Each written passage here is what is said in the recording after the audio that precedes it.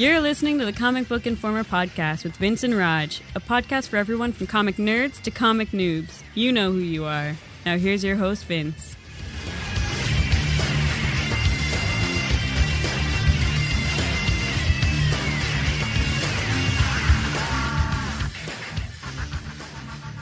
Hello, everybody, and welcome to issue 247 of the Comic Book Informer podcast, coming to you on January 19th.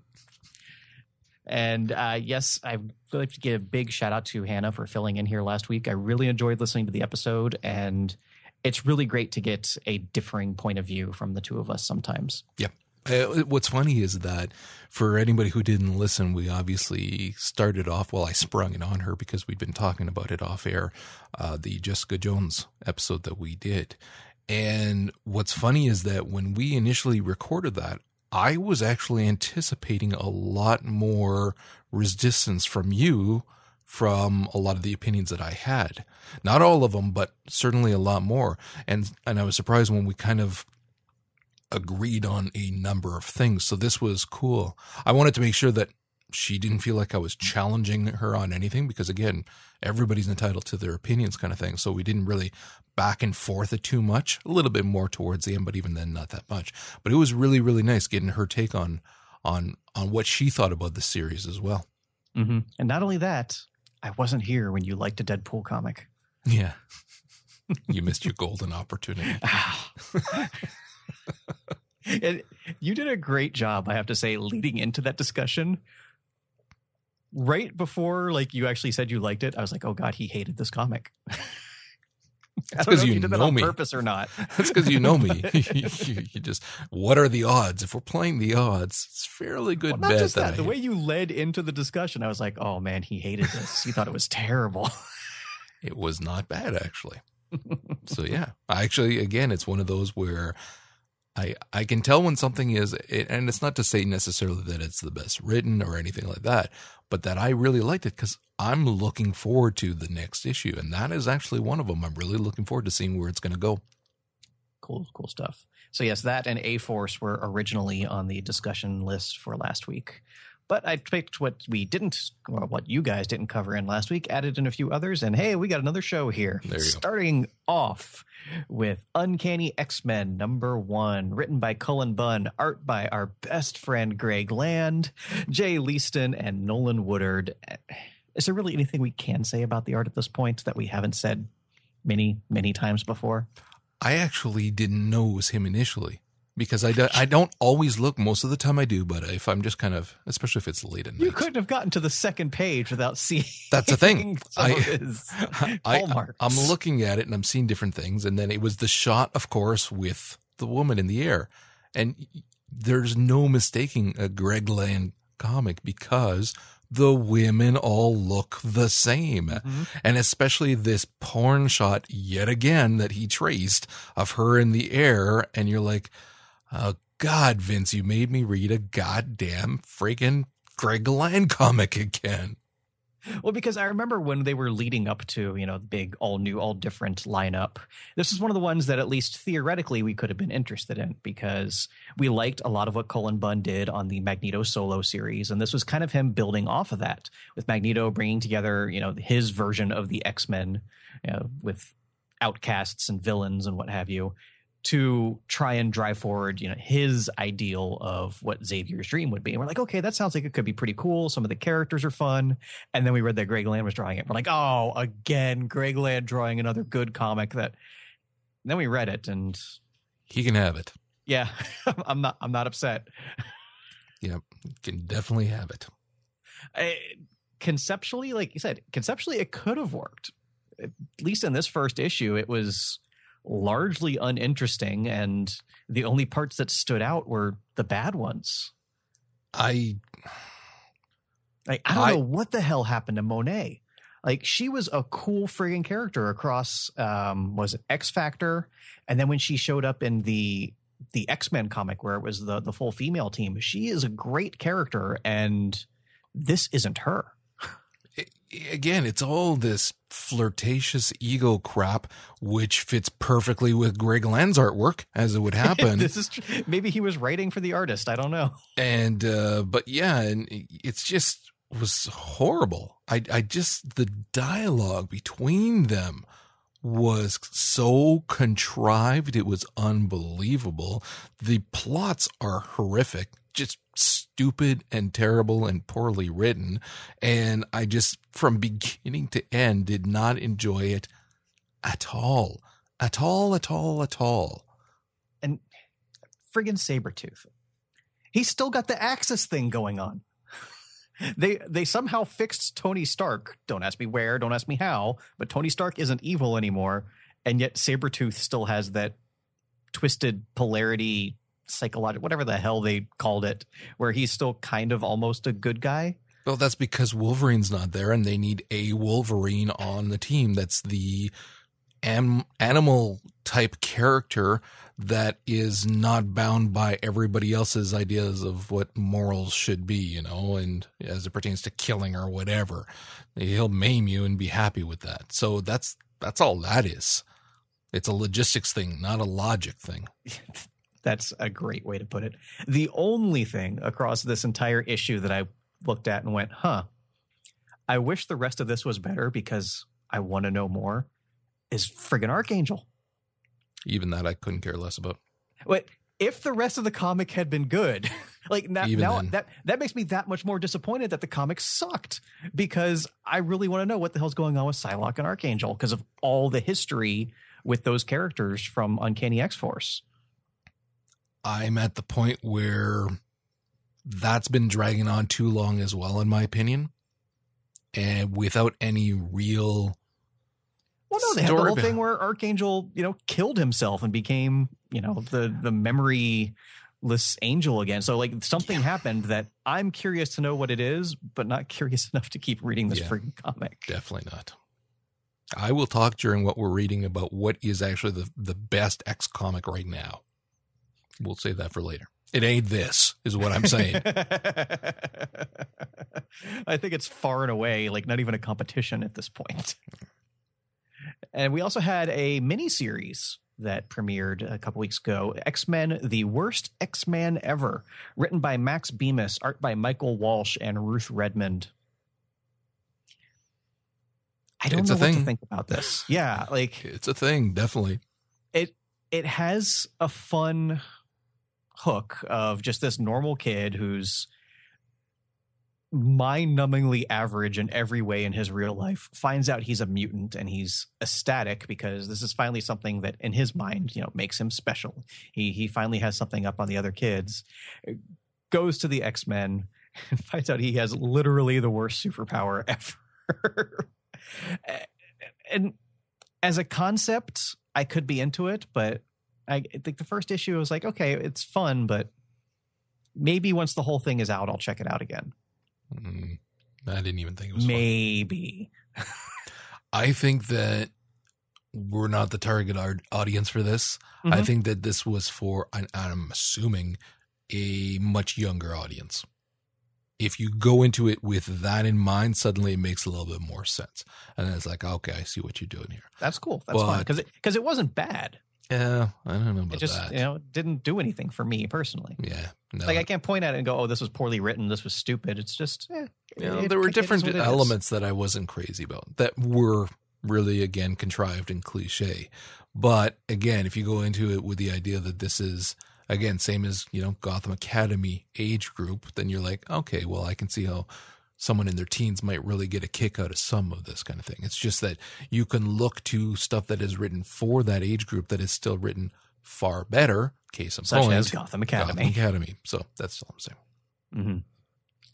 And then switching over to the DC side, miniseries that I've been looking forward to, The Green Lantern Corps, Edge of Oblivion, written by Tom Taylor, art by Ethan Van Sciver and Jason Wright.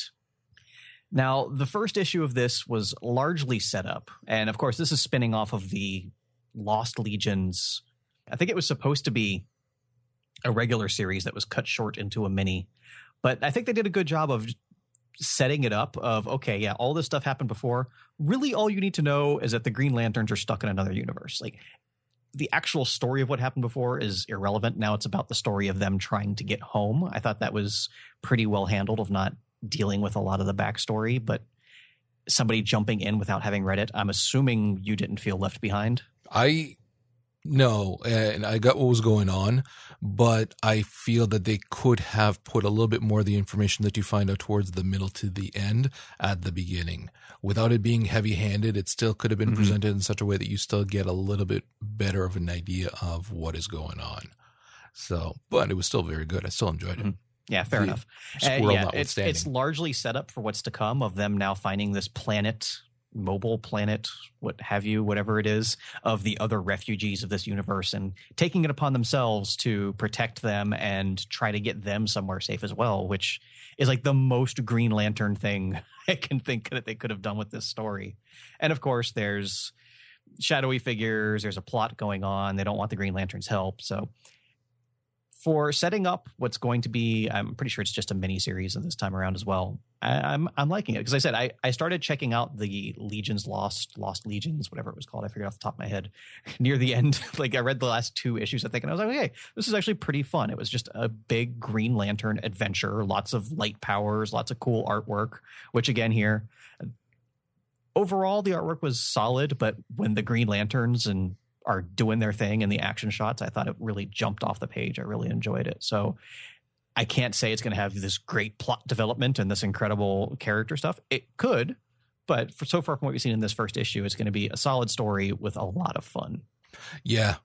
I enjoyed it. There were a few parts that were groan worthy. Again, like the squirrel was really stupid. And it lasted a couple of pages, which is a couple of pages too much. Mm-hmm. And there was a lot of cliched crap, but there was also some cool stuff too. And well, case in point, like using the planet to create a star so that the Lost Lanterns know as where to go. As cheesy as it was, that open the blackest night line, I was like, that was good. Yeah. And then when the freaking dude pummels through the shield, I, for a moment, just looking at the visuals going, oh, it's the Black Lanterns. And then it wasn't. Black Lantern or like alternate universe parallax or something. Yeah. Like, this is a thing. Yeah. And then it wasn't. And I was like, oh, crap. Well, maybe it'll still be good. It still could be a thing. It might be. It might be. We'll see. I mean, they got those weird symbols that look kind of like the various core symbols. So I think there's something more going on with those two. Yeah. It was cool. And I like the fish. He's the only animal one. The before I read this anthropomorphized issue, one. I think I caught the headline of a review. I think it was on IGN, was doing a review of this first issue and find out which of the lanterns dies. I was like, why would you put that in the headline?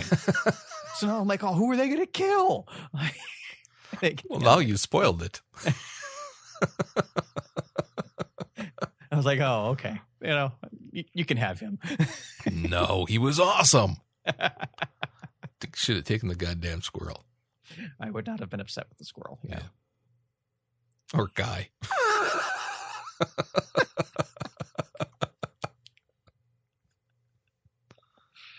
Oh, man.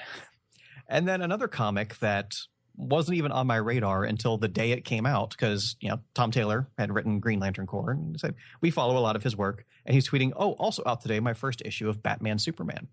I was like, since when have you been writing Batman Superman? Why is this the first I'm hearing about it?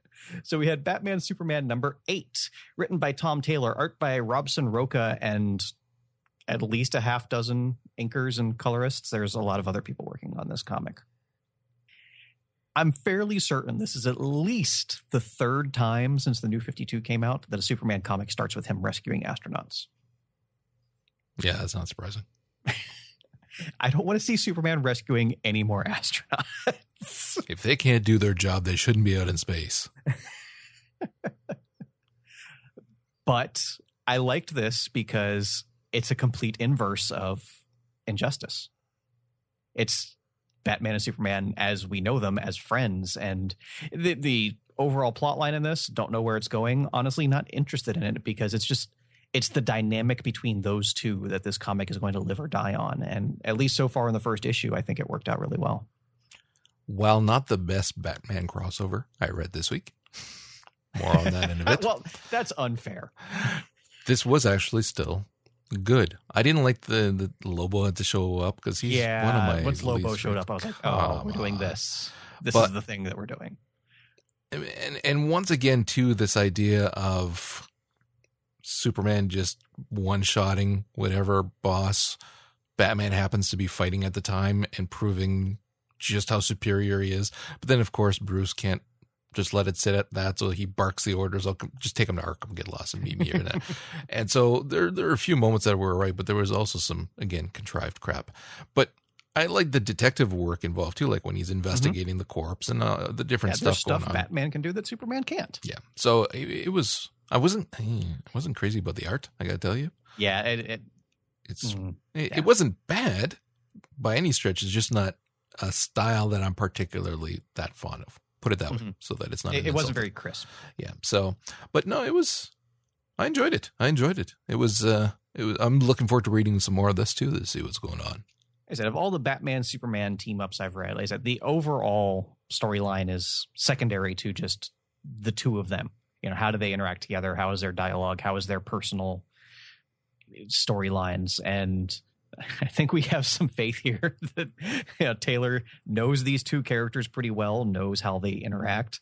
And we saw a great bit of that in the Batcave scene with Alfred. Yeah. Alfred was the best character in this comic. Often is. I like that. I like when Superman shows up, he's got a cup of tea in his hands. Seems like he didn't even know where it came from. Exactly. Like that was the perfect scene. I read that scene. I was like, okay, I don't care. Lobo, Lost Kryptonians, whatever. That scene bought you another issue. Yeah, definitely. Yeah, so there's some fun stuff out there, some not so fun stuff. When was the last time we had DC ranking above Marvel in our weekly discussion? Yeah. More and more lately, though, I have to say. They're making some right choices with some of their IPs, which is getting us excited about them again, which is nice because we haven't had that since, with a few rare exceptions. Right. Since New 52. Like, really. Since before New 52, realistically. So, well, no, we were still excited about 52, and we were excited about the new series until, again, 52 didn't stick the landing. But up until then, we were still looking forward to it. So this is, with a few exceptions, the first time where it's like, wow, there's a few series here that I'm really quite enjoying and looking forward to where they're going. Yeah, because over the past couple weeks, I've really scaled back a lot of my Marvel reading. Because, like I said, not a lot of it is like, oh, this isn't good. It's just, it's not good enough for me to keep reading it on a month-to-month basis. Like, it has momentum. Like Guardians of the Galaxy. Not a bad comic. Enjoyable, but do I really need to keep reading it month-to-month? Or am I reading it month-to-month because I have been for the last several years? Yeah. So I'm kind of scaling back on a lot of my Marvel stuff and seeing how that makes me feel. Yeah. Gives me a lot more free time, I'll tell you that much. There is that. Those demons in Diablo are not going to kill themselves. Exactly. And until Marvel can release audiobooks. Yeah. But I have been reading this week. I only have 2, but they're both Marvel comics, of course.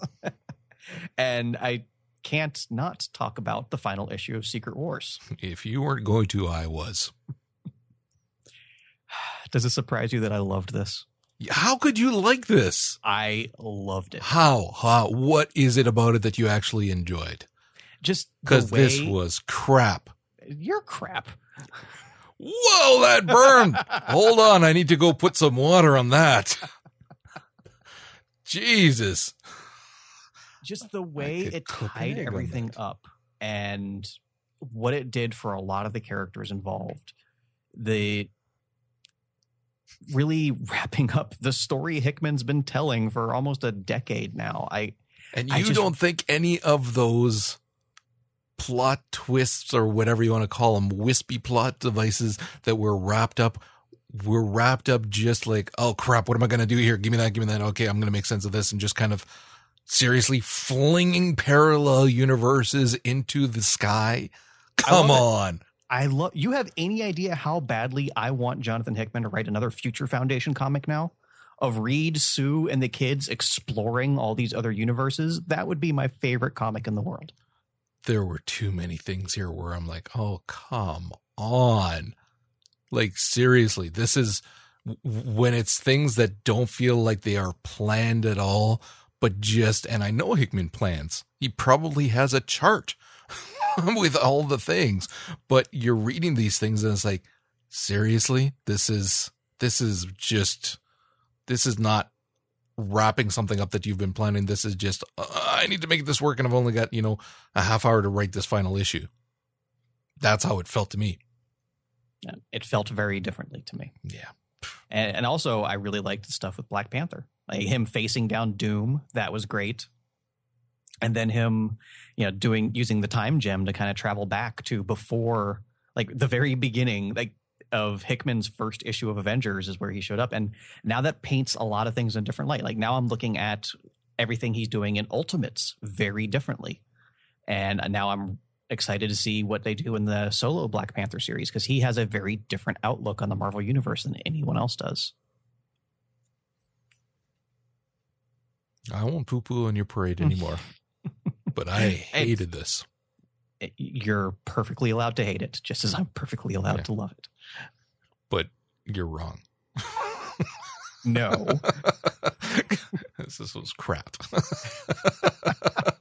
Again, wrapping everything up using one character's unbelievable powers to do whatever the hell is needed to wrap every little plot device or plot or whatever that was spiraling out of control. And it's like, oh, but we have somebody here who can do whatever. So boom, it's fixed. And it's like, oh, seriously?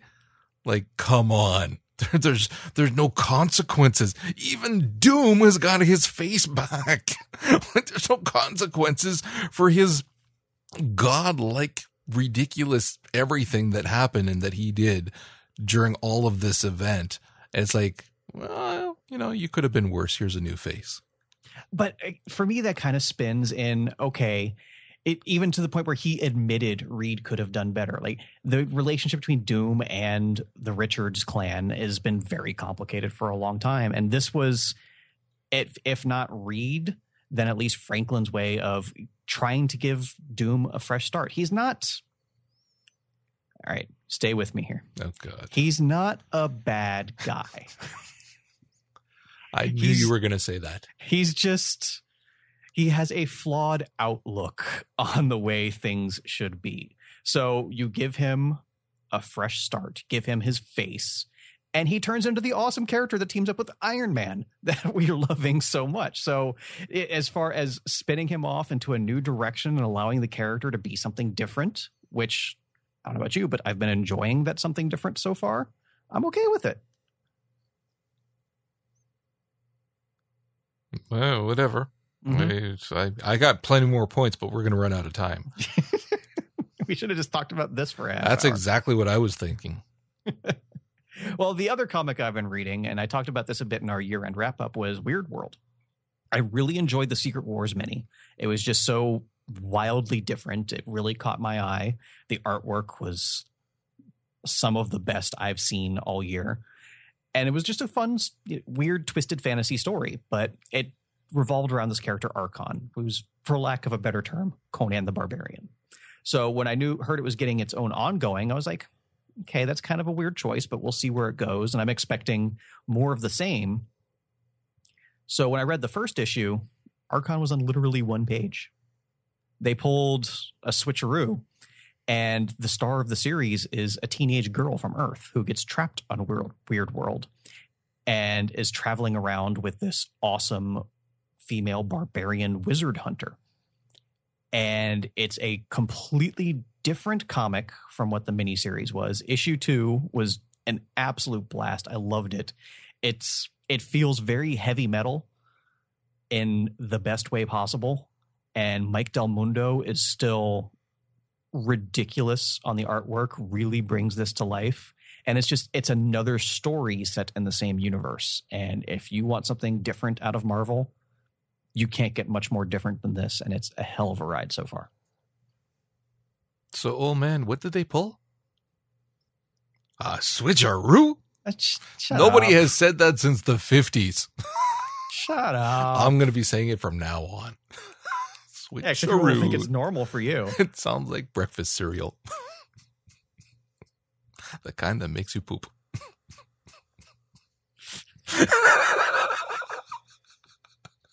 Just go. Who put raisins in my switcheroos? Damn it.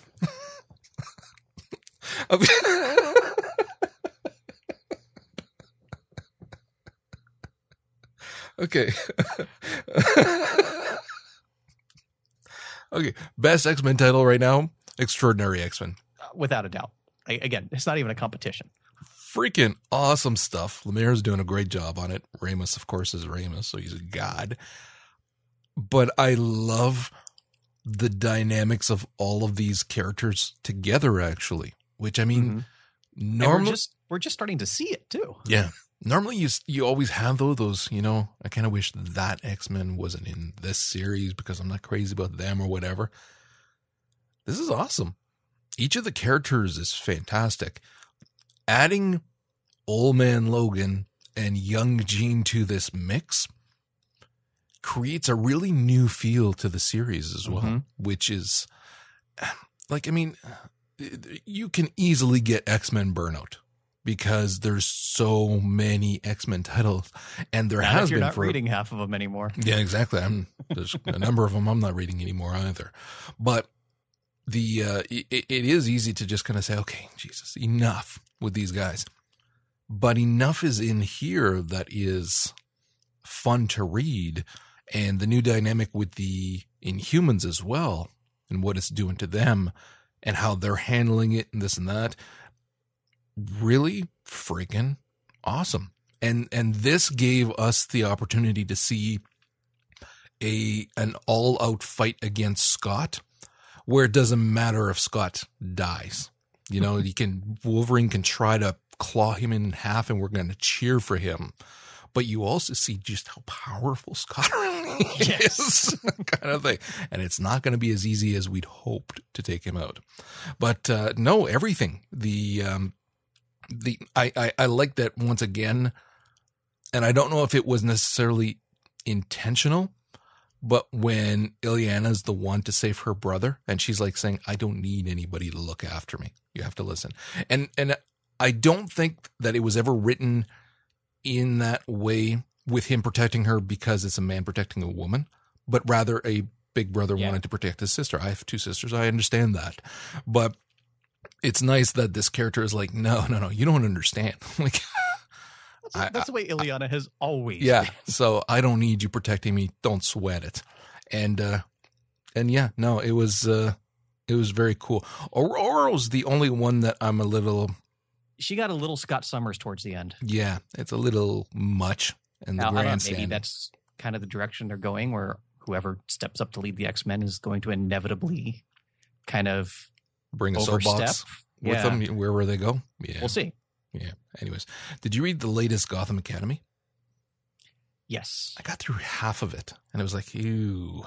Yeah, the whole little anthology thing just wasn't working for me. Yeah, so I kind of stopped halfway through. I get what they were doing, but not our age group. Yeah, one of those. Yeah, Web Warriors is freaking awesome. It's getting better. Web Warriors for me right now is better than Slott's Spider-Man, because latest Spider-Man, I'm not enjoying it. And it's not just that it's like, it's not as good as Slott's normal stuff. I'm actually not enjoying it. There's a lot of parts that I'm really not crazy about. Web Warriors, friggin' awesome. Consistently. So it's like, okay, well, I guess I know where my money's going. And just the genius of, you need to get away from Electro, where do you go? The universe with no electricity. Yeah. And that really opens up the possibilities of what they can do with this series. Like, everybody loved Lady Spider. You know, we got that one little side story of hers in the first issue. And now we see, okay, all those other cool Spider characters that we liked, they're still in the field. Yeah, we can still go there. We can still get them. Yes, we have this core team of this half dozen characters, but there's going to be a lot of team up issues, and that's exciting. Yeah. And I am hoping that they will use this opportunity to branch out and maybe like invent yet more cool spider people as well. So we'll get, I mean, because again, we got the lady spider and we got some other ones too that were invented for this event, and it wound up being characters that we absolutely love and are happy to now see in this. So I'm hoping that we may actually get more of that. I don't know, maybe it was just me. I got so excited because I forgot Uncle Ben had powers. Right. I was like, oh yeah, that's right. Did you read the new Swamp Thing #1? I tried. Okay, good. I feel better. Because I wanted to know from somebody who likes Swamp Thing if they enjoyed it. Here's the thing. I don't like Swamp Thing, the character. I really liked the New 52 Swamp Thing between Scott Snyder and Charles Soule. Guess what the element of that I liked? It was the writing. The story was good. So this with Len Wein stepping in, who created Swamp Thing, 40 years ago, I think? He was basically writing a Swamp Thing comic from the 70s or 80s in 2015. And cool, do your thing, but that's not for me. Yeah. I was excited, too, because I loved the New 52 Swamp Thing stories, but this wasn't that. Yeah. I decided to check out The Walking Dead 150. and I figured there's probably going to be a ton that you need to know to be able to enjoy this. But maybe it'll be starting something fresh, maybe whatever. But he tends to look at those issues, those big issues, as a climax to an ongoing story kind of thing. I got halfway through this and went, nope, I don't miss it. It just wasn't good. Okay, last one. The most important friggin' comic book of the week, Batman Teenage Mutant Ninja Turtles. Now I missed it. I forgot about it. Seriously? Until you tweeted about it last night. God. I saw that and I was like, oh my God, I missed it. Oh, dude, I don't want to spoil it. No, go ahead. It's all right. It was just too cool. How much are you going to spoil about Batman Ninja Turtle? Well, okay, I'm going to try my best not to. Okay, because seriously, it's fun just to read. They actually make sense of the two of these being together in this universe, whatever you want to call it, that they're together. It actually is starting to make sense. And there's still pieces of the puzzle kind of that we still don't know that is being revealed. So it's like, as you're going, you're figuring out more, but what you do know makes enough sense that you're on board with it. And so it's like, yeah, okay. Because it's not that the turtles have always existed in this world. They're just there all of a sudden. So it works. It works really quite well. Another thing too is whenever writers are mashing together two heroes, it's always a question of, well, neither one of them can technically win unless it's, Booster Gold and somebody else. Then Booster Gold can get the crap kicked at him. But no, they each need to be, because in their comics most of the time they are the greatest kind of thing. So here the turtles are the most fearsome fighters kind of thing, and Batman is the same thing in his. So it's one of those, well, how are you going to handle that when they actually fight? And it's handled really well. Like really, really, really well. And then the impact that Batman has on the turtles afterwards is hysterical. It's just freaking awesome. But every part of this not only makes sense, but is cool. The car notwithstanding, and a couple of other panels that were off. The dimensions were off. Where you're going, well, that's really noticeably off. But other than those, the art in this is ridiculous. Like freaking ridiculous. Oh. Well, you saw the picture that I tweeted, the couple actually, I think. But yeah, that one was like, oh my God, that it was insane how good the art is. And again, the story is great and very text heavy, which normally I would think that's too much, but it works throughout for this. You feel like you're getting a lot more of a very good story. I freaking loved it. And that's it for me. All right, then. This week's selected new releases from Marvel. We have the long-awaited return of Captain Marvel #1, Deadpool #6, Hercules #3, Ms. Marvel #3, New Avengers #5, Dan Slott's Silver Surfer returns with issue #1, and Star Wars 15, seeing where things go after Vader Down. From DC, we have Batgirl #47, Batman #48, Batman and Robin Eternal #16, and then 2 new miniseries that actually look pretty interesting. We have The Legend of Wonder Woman and Poison Ivy, Cycle of Life and Death. Again, some new stuff from some new creators that I'm really interested in checking out. Image has a great week this week. We have I Hate Fairyland #4, of course. Pencilhead #1. This actually looks pretty interesting. It's a fictionalized version of the creator's journey through the comics industry. Looks very entertaining and very thought-provoking at the same time.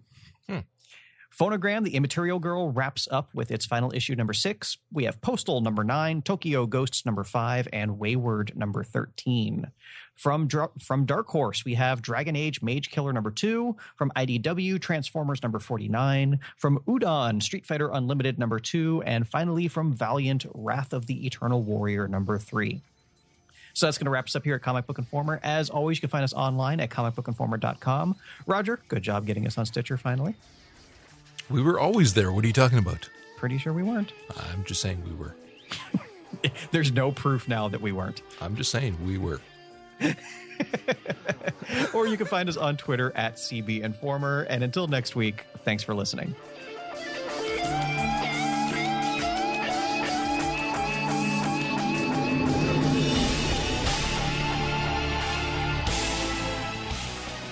Make sure to stop by comicbookinformer.com and let the guys know what you think in the comments. If you'd like to hear more from Roger and Vince, check out Popcorn Ronin, a bi-weekly movie, TV, and anime podcast, as well as For the Lore, a weekly gaming podcast.